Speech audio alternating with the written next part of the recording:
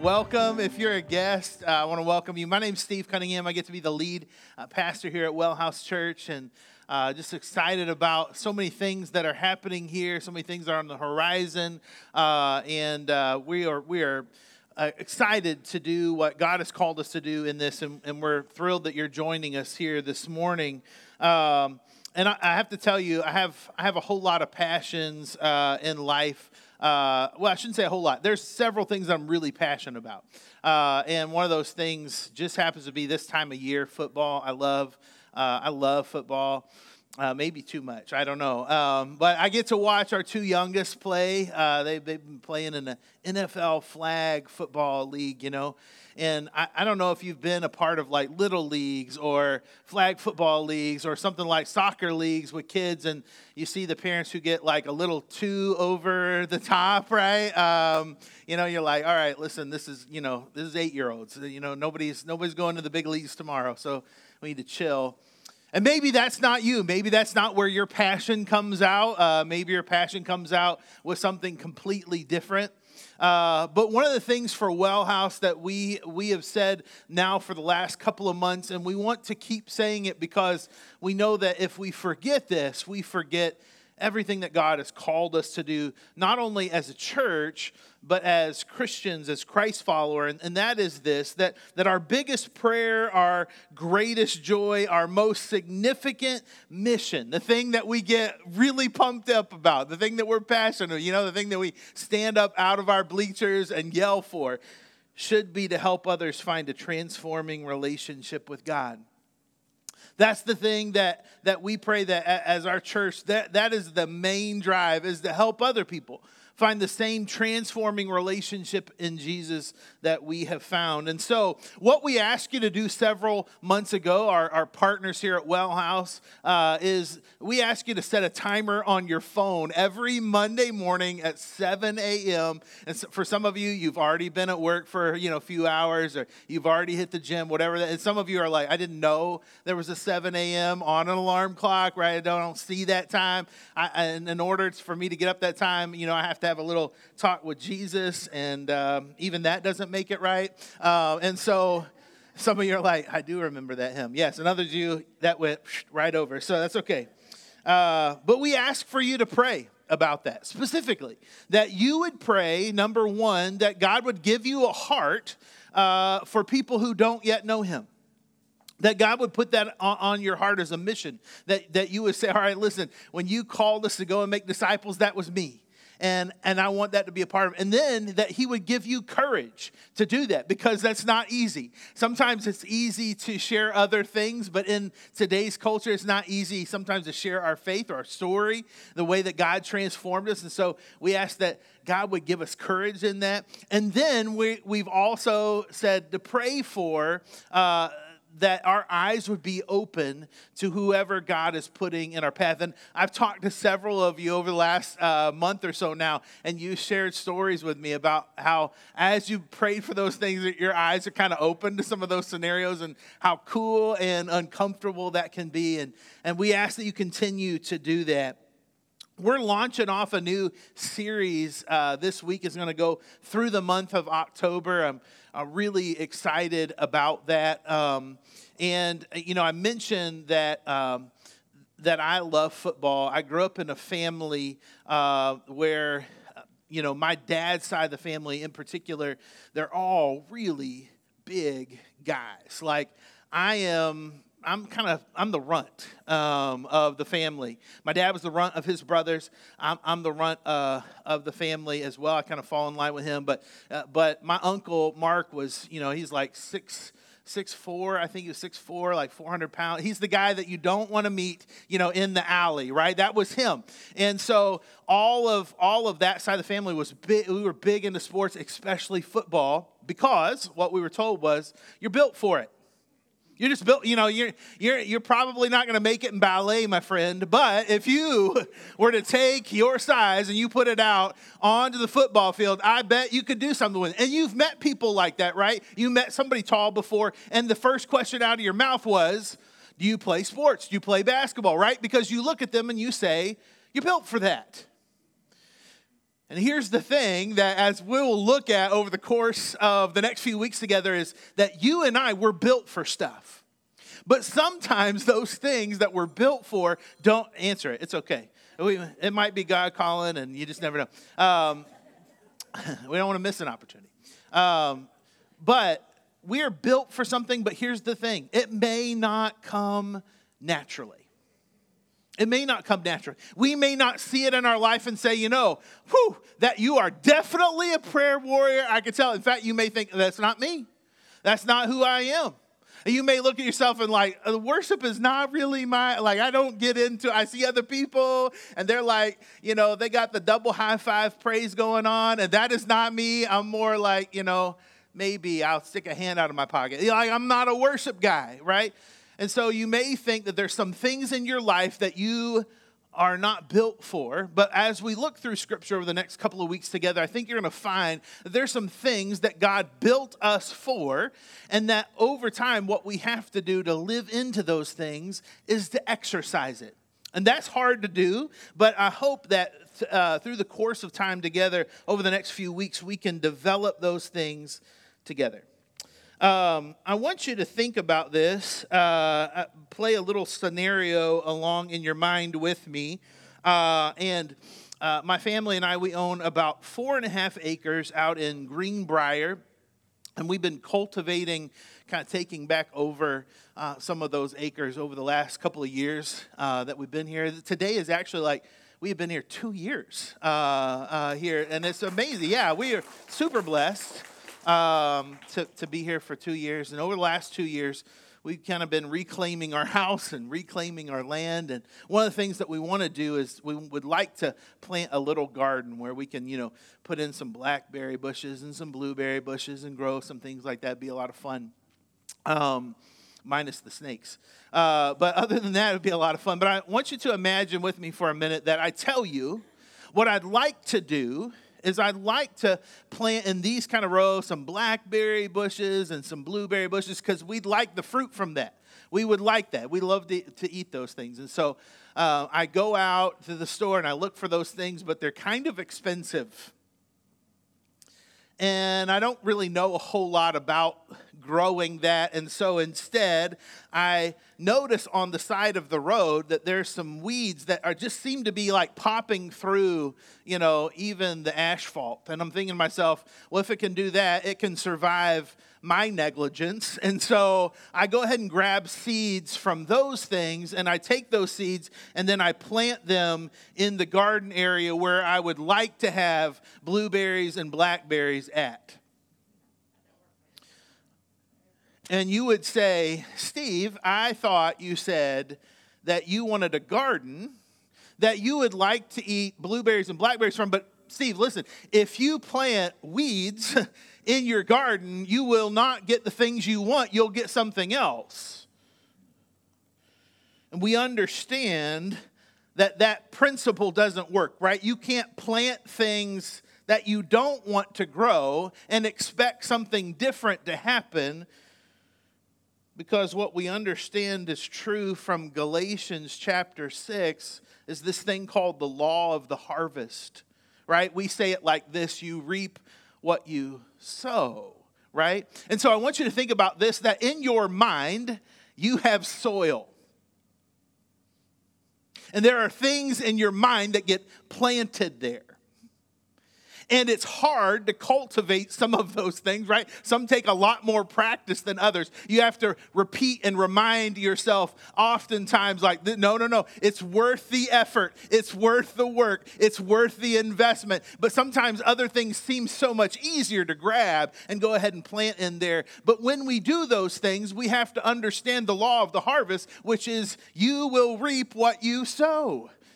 And so in the garden of your mind, in the garden of your heart, I want to ask you, and I'll ask myself this question is, what do you plant there? What's there for you? What eventually comes out of the things that you repeatedly feed your mind or feed your heart? Because truly, in fact, you will reap what you sow. today I want to talk about this idea of worship. And I know what you're thinking, like, okay, well, how does that translate into reaping what you sow? We're going to kind of tie it all up in the end, and I think you'll see what I'm getting at. But as we talked about this idea of what are we built for, Chris and I shared a few weeks ago that worship is one of those things that comes naturally to some and not as naturally for others. But worship is something that we truly are built for. You were built to worship. And last week we talked about this very idea that everybody will worship something. Everybody will serve something. Everybody will be in bondage to something. And the question is, what is it that you will worship? Philosopher, author, writer David Foster Wallace, who you may or may not be familiar with, he's not a Christian, but he is somewhat famous in the philosophy world. Doesn't believe in God, doesn't believe in Christ, certainly has no fond feelings for the church. But he didn't pen these words, and I think they're worth hearing. In the day-to-day trenches of adult life, how many of you have heard the phrase adulting in the last few years, and you recognize that adulting can be difficult? And so he says, in the day-to-day trenches of adult life, there is no actual thing as atheism. There is no such thing as not worshiping. Everybody worships. The only choice that we get is what to worship. An outstanding reason for choosing some sort of God or spiritual type thing to worship, be it Jesus Christ or Allah, be it Yahweh or the Wiccan mother goddess or the Four Noble Truths of some infrangible set of ethical principles, is that pretty much everything else you worship will eat you alive. You will worship money and things, and if they are where you tap real meaning in life, then you will never have enough. You will never feel like you have enough. That is the truth. If you worship your own body and beauty and sexual allure, you will always feel ugly, not valuable. And when time and age start showing, you will die a million deaths before they finally plant in you. On one level, we know this stuff already. It's been codified as myths or proverbs or cliches or parables, the skeleton of every great story. The trick is to keep the truth up front in a daily conscience. You worship power, you will feel weak and afraid. You will need even more power over others to keep the fear at bay. If you worship your intellect being seen as smart, you will end up feeling stupid, a fraud, always on the verge of being outed and found out, and so on. Look, the insidious thing about these forms of worship is not that they are evil or sinful, it's that they're unconscious. They are a default setting. They are the kind of worship you just gradually slip into day after day, getting more and more selective about what you see and how you measure or value without being ever fully aware that that's truly what you're doing. In the world, it will not discourage you from operating on your default setting, because the world of men and money and power hums along quite nicely on the fuel of fear and contempt and frustration and the craving and the worship of self. Now, I may not fully agree with everything that David Foster Wallace says, but I do agree with the fact that it's easy, that we are built to worship something, and that it's easy to come into a default setting where worship becomes what you like or prize most. Oftentimes, it becomes what comes easiest to us, the path of least resistance. The truth remains that we are made for worship, and we will truly worship something. In fact, I heard worship defined this way, and I appreciate it. It says, Worship is my response to what I value most, cultivated by what I consume. Worship is what I value most, cultivated by what I consume. And so out of the things that I consume, I wind up shaping my values, and the thing that I wind up valuing the most is the thing that I wind up worshiping the most. And so it's clear for us that we need to be aware, keenly aware of the things that are going into the garden, the soil of our mind, because out of that is what we will harvest. And if we let it go to a default setting, it will be us. If you know me at all, you know one of my favorite verses in the Bible is Romans chapter 12. This verse kind of came alive to me about 10 years ago as I was reading it. And the more I read it, in fact, the more I feel like there's truths revealed that I didn't see before. I feel like I've read that section of Scripture over and over again, probably hundreds, maybe thousands of times at this point in the last 10 years. And still, the more I read it, the more that comes alive for me in it. But in Romans chapter 12, if you have your Bible, you can flip on over to Romans chapter 12. And this is what it says. As Paul is writing to the church in Rome, he says this: "Therefore, I urge you, brothers and sisters, in view of God's mercy, to offer your bodies as a living sacrifice, holy and pleasing to God, for this is your true and proper worship," or this is your spiritual act of worship. "Do not conform any longer to the pattern of this world, but be transformed by the renewing of your mind. And then you'll be able to test and approve what God's will is, His good and pleasing and perfect will." I think there's several things in here that kind of help us to understand worship in a way that starts in the soil of our mind. And there's a lot of Psalms we could go to. If Chris had swapped me today and he were talking about worship, he might take a different angle and he might go to some of the Psalms of David, and those are wonderful. I kind of take it from a minister standpoint of just understanding or getting in the nature of our mind of who we are, because generally speaking, I'm not a big feelings person. And sometimes I have to understand what's happening in my mind to understand why my body's doing the things that it wants to do, right? And so Paul addresses this thing, and he talks a little bit about our mind, but before he gets there, he helps us understand something. And in fact, in Romans chapter 12, starting in verse 1, the very first word, he says, "Therefore." And whenever you see the word "therefore," you should ask what it's there for. And he's referencing what he just said before. It's a doxology, it's a song, and the song is about God. And he just sings this song, he just writes this song about God, and then he says, it's out of this that everything else follows. So back up just a little bit. Look at Romans chapter 11, and this is what he writes. "Oh, the depths of the riches of the wisdom and knowledge of God. How unsearchable His judgments and His paths beyond tracing out. Who's known the mind of the Lord? Or who's been His counselor?"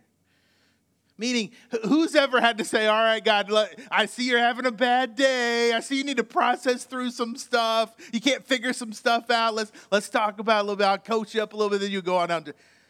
No. Well, who can figure out the knowledge of God? Like, who can contain what He does and does not know? Nobody. Well, what limit is His power? Well, there isn't one. He says, who's ever given to God that God should have to repay? Like, what do you have that God needs? Nothing. For from Him and through Him and for Him are all things. Let me read that sentence one more time. For from Him and through Him and for Him are all things. Where are you from?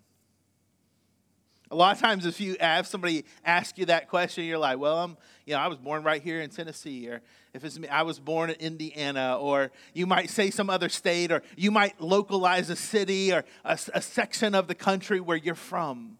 And God will say, no. You're from me. And you know why you came to be? It's for me. For him, all things were made. To him, so to him be the glory forever. Amen. And Paul puts this out and says, listen, you don't understand the magnitude of the God who calls you his beloved. You don't understand the magnitude of the God who says, I love you. And I love you so much that I'd be willing to send my very best for your very worst. You don't get it. Because everybody else in this life, there's going to come a time where their knowledge runs out, or their wisdom runs out, or their capabilities run out, or their power runs out. There's a limit to how much they can do. But that's not true of our God. And so, he would say, or therefore, I urge you, in view of God's mercy, because he has access to everything, but he still loves you. And he sees everything you did, but he still loves you, to offer your bodies as a living sacrifice. See, here's the thing Paul would say in the therefore statement is that worship is my life's response to the greatness of God. That's what worship is about. See, we don't come to this building to worship, to sing, although we do that, and that's a part of worship. And worship is just my life's response to this God who I cannot contain, even though sometimes I want to.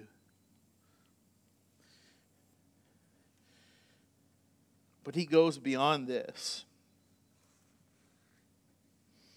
And he begins to talk about offering our bodies as a living sacrifice. And before we move on, for some of you who you may feel like worship is not something that comes naturally to you, you're like, I would love to be more worshipful, but then I wake up and I realize I have to do life again, and that kind of gets me out of the zone. Or, I would love to, but then I have a coworker, and, I love to, but I have, whatever it is. And then you're like, and that just takes me right on, and I don't find myself in this worshipful spot. Then maybe take a note from Paul here in Romans, where he references how good God is. And maybe I'll challenge you this: in the morning, sit down and write or share or get out of your head in some way, tell somebody else one character of God that you are super thankful for that day.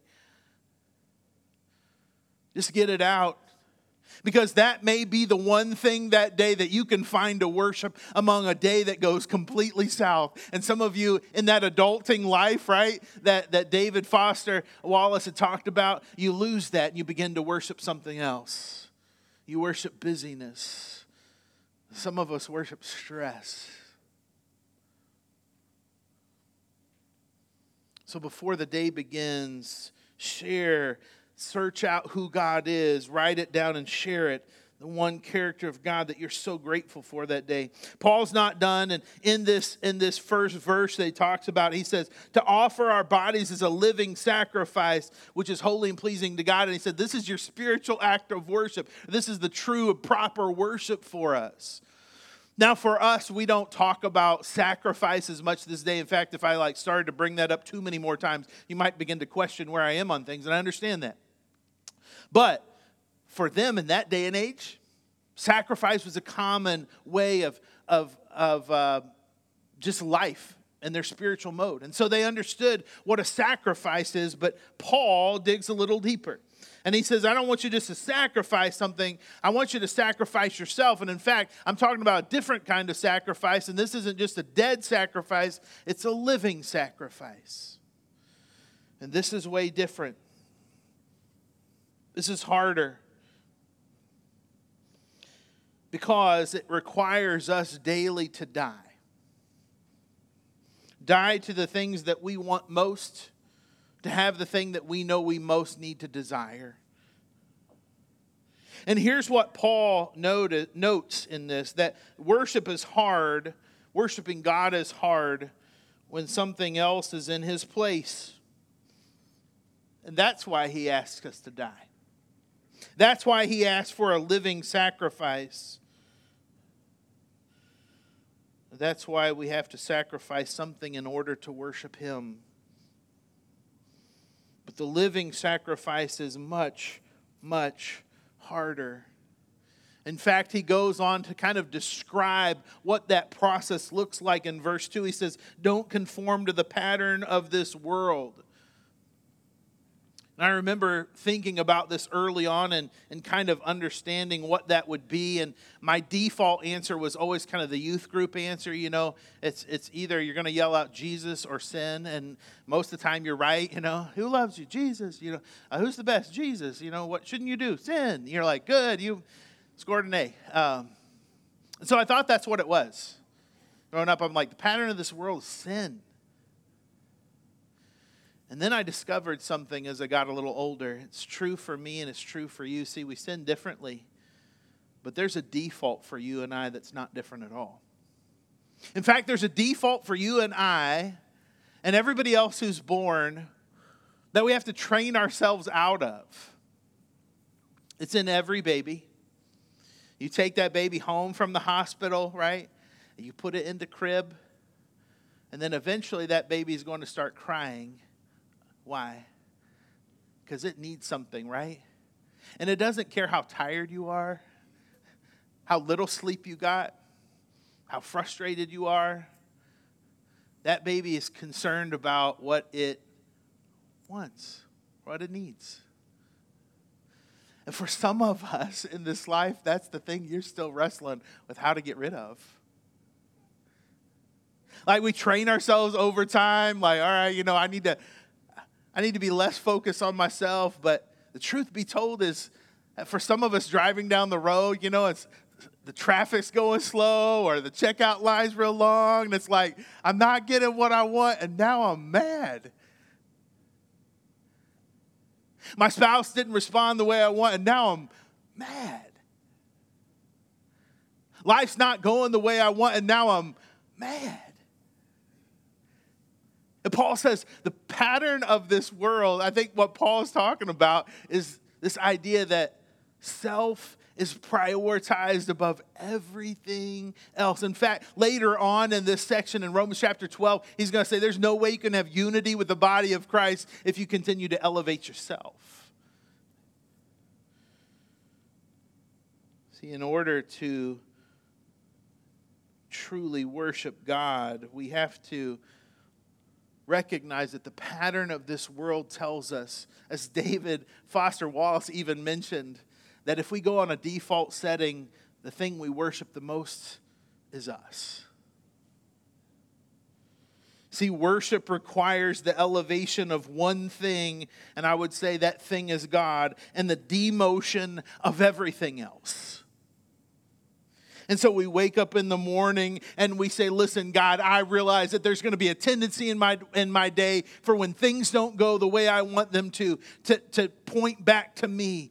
But I want everything I do to point back to you. And maybe, just maybe, in the course of the day, you had some kind of divine appointment for me and I need to be open to it. But I won't be if I'm worshiping myself. And so, God, allow me to be a worshiper of you who elevates you and demotes everything else. This idea of living sacrifice means that you do it while you're, I know this is a shocker, living. Surprise, right? But I remember growing up and we would say, we're going to church. We're going to worship. And it felt like that was the one and only time we did those things. They were church things. We would sing those songs. And we would do those things because apparently that's what worship was. And worship was contained to about an hour and a half, or if the preacher got unruly, 2 hours. And it all happened inside of the walls.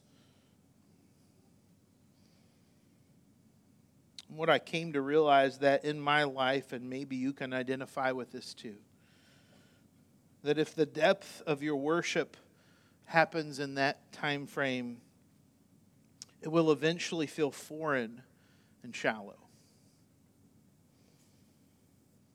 And so I will tell you today that there are two moments in my life where worship never felt closer. And my family will tell you I'm not a big feeler. That's not who I am. I'm not a super emotional guy. But I can remember two events in my life where worship was so real. The tears just fell. And crying out to God was the only thing I knew to do. One of those times was with our oldest daughter, Zeta. She was 9 months old. She had to have tubes in her ears, and first time parent. And so the doctor comes out, and we have this conversation with the doctor, and they said, "Listen, tubes in the ear, easiest thing you could ever have. It's not even a surgery; it's a procedure. I don't know what the difference is, but it felt scary at the time, especially when it was my 9-month-old first kid. I'm like, take good care. It's like no problem, no worries. We'll be over and done in 10 minutes. It won't even be 10 minutes longer. So take her back. Sitting in the lobby and." My mom is right there beside me, and 10 minutes passes, and 20 minutes pass, and 30 minutes pass, and it's like 35 minutes, and I'm now like pacing, The doctor comes out, and he sits down, and he's like, "Well, a couple things. Surgery went well." Like, good, that's wonderful. Has she ever had a grand mal seizure before? And I'm like, "No, did you give her one?" Do I need to stab you now? Because I will. I'm like, "What do you mean?" Like, no. Well, she had one on the operating table. Let me see her now. We make our way back, and she's at that 9-month age where she's just finally starting to say words, and I can hear, "Dada." My heart. Whew. I said, "Listen, we don't know what caused this. We're not really sure, so we're going to keep her overnight. You're welcome to stay, of course." They frowned upon the fact that I wanted to lay up in this steel, it looked like a steel cage, it was like very cold, and I crawled up in there with her and I held her in my arms. Looked down on this baby, and I don't know what I'm doing. I'm a 21-year-old dad. All I know is that the world seems so scary and big, and I have zero answers. They have all kinds of electrodes stuck to her head. I'm not sure what to do. There's something deep inside of my heart that wells up that says, I don't have any control, but I know the one who does. So I start singing this song that had just come out just a few months before, by Michael W. Smith. It's the song, "Draw Me Close to You." I won't sing it for you. It would ruin the moment. But I start singing it over my sweet baby. Draw me close to you. Never let me go. And recognizing that this is the overflow of worship in my heart. And tears are welling up in my eyes and pouring down. And I recognize that all I have to give to this child is the faith in a God who can hold her beyond what I can do, because I can't do anything. See, that's worship.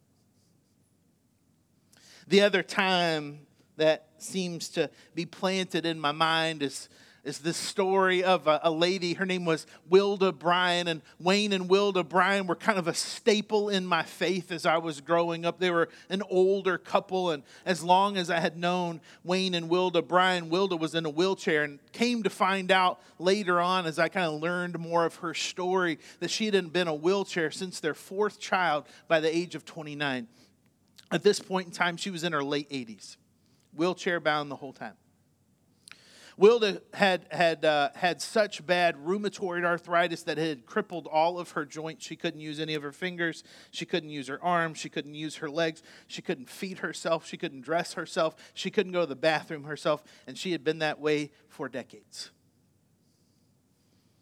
But Wilda, despite all of those things, was one of the happiest and most joyful people you had ever met.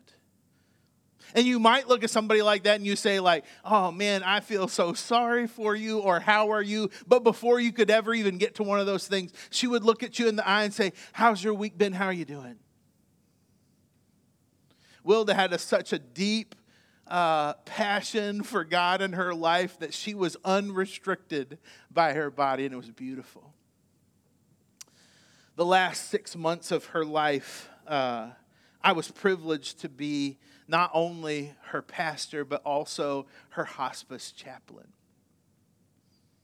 So almost every day I would stop by her house with her husband, and they lived right next door to their daughter and son-in-law and grandkids. And we would stop in, and I would write down pieces of her story that she wanted her family to know after she was gone, but she didn't want to tell them face to face. It was beautiful. Words of wisdom and pearls that she had held on to for so long that she wanted them to know. Things that she wanted said at her funeral for her family to hear. Things that she had learned about God and her faith over the course of time that she wanted passed down for the next generations to hear. Early one morning, about 3 a.m., I got a phone call from her son-in-law. And he said, Steve, if it's all possible, I think you should come on over. We don't think Wilda's going to make it much longer. So I hopped in the car and I drove on over. And I got there and the whole family was there. It's a big family. There's about 35 of us in the room. We're gathered around Wilda. She's unresponsive at this point. She hadn't talked in about 2 or 3 days. We sang songs and we prayed and we cried and we wept and we told stories. And I pulled out the journal. And I remember asking her months before, what's one of your favorite songs that you love to sing? She said, Jesus Loves Me. And at the time I thought, that's kind of simple. Like that's the first song you hear, like, you don't want something like jazzier, She said, no, I just found in my life that that's the reminder I need.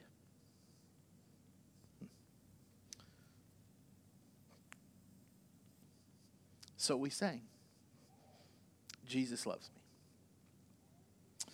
And this woman who had not spoken for almost 3 days begins to mouth the words, Jesus loves me. This I know. And we cry.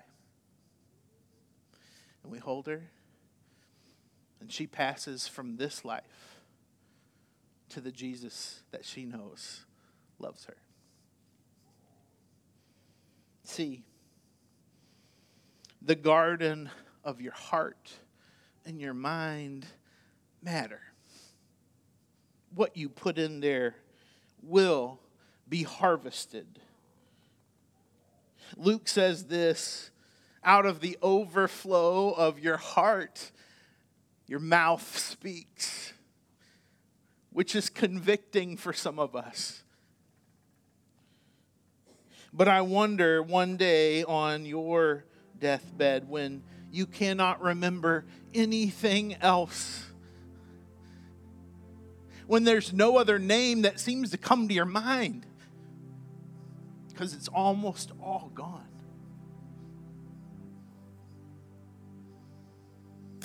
I wonder if now what you're planting in it will be the thing that harvests up.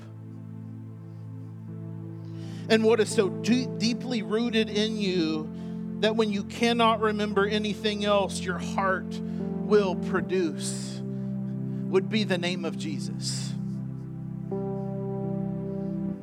When you can't remember your name or your family's names or the name of anything else, you will speak the name of Christ and you will worship the one who is above all things and through all things and in all things, because you were built for him. And you were built to worship him with every first breath and the very last one. And so today, as we close out our time, we're going to close it out in singing to the one who is worthy of all of our praise, the one that we want to foster in the soil of our life, in our mind, and in our heart. So, church, would you stand with me? And may the Lord bless you and keep you. May the Lord make his face shine on you and give you peace. Him who is able to keep you from falling and present you before his glorious presence without fault and with tremendous joy. May you be swept away in God's love for you, transformed through the Holy Spirit's power within you. Thanks be to the only God, our Savior, who is unparalleled and unchanging, who is matchless and merciful, who's supreme and sufficient, who is before all things, and through all things, and in all things, both now and forever. Amen. Church, let's worship him today.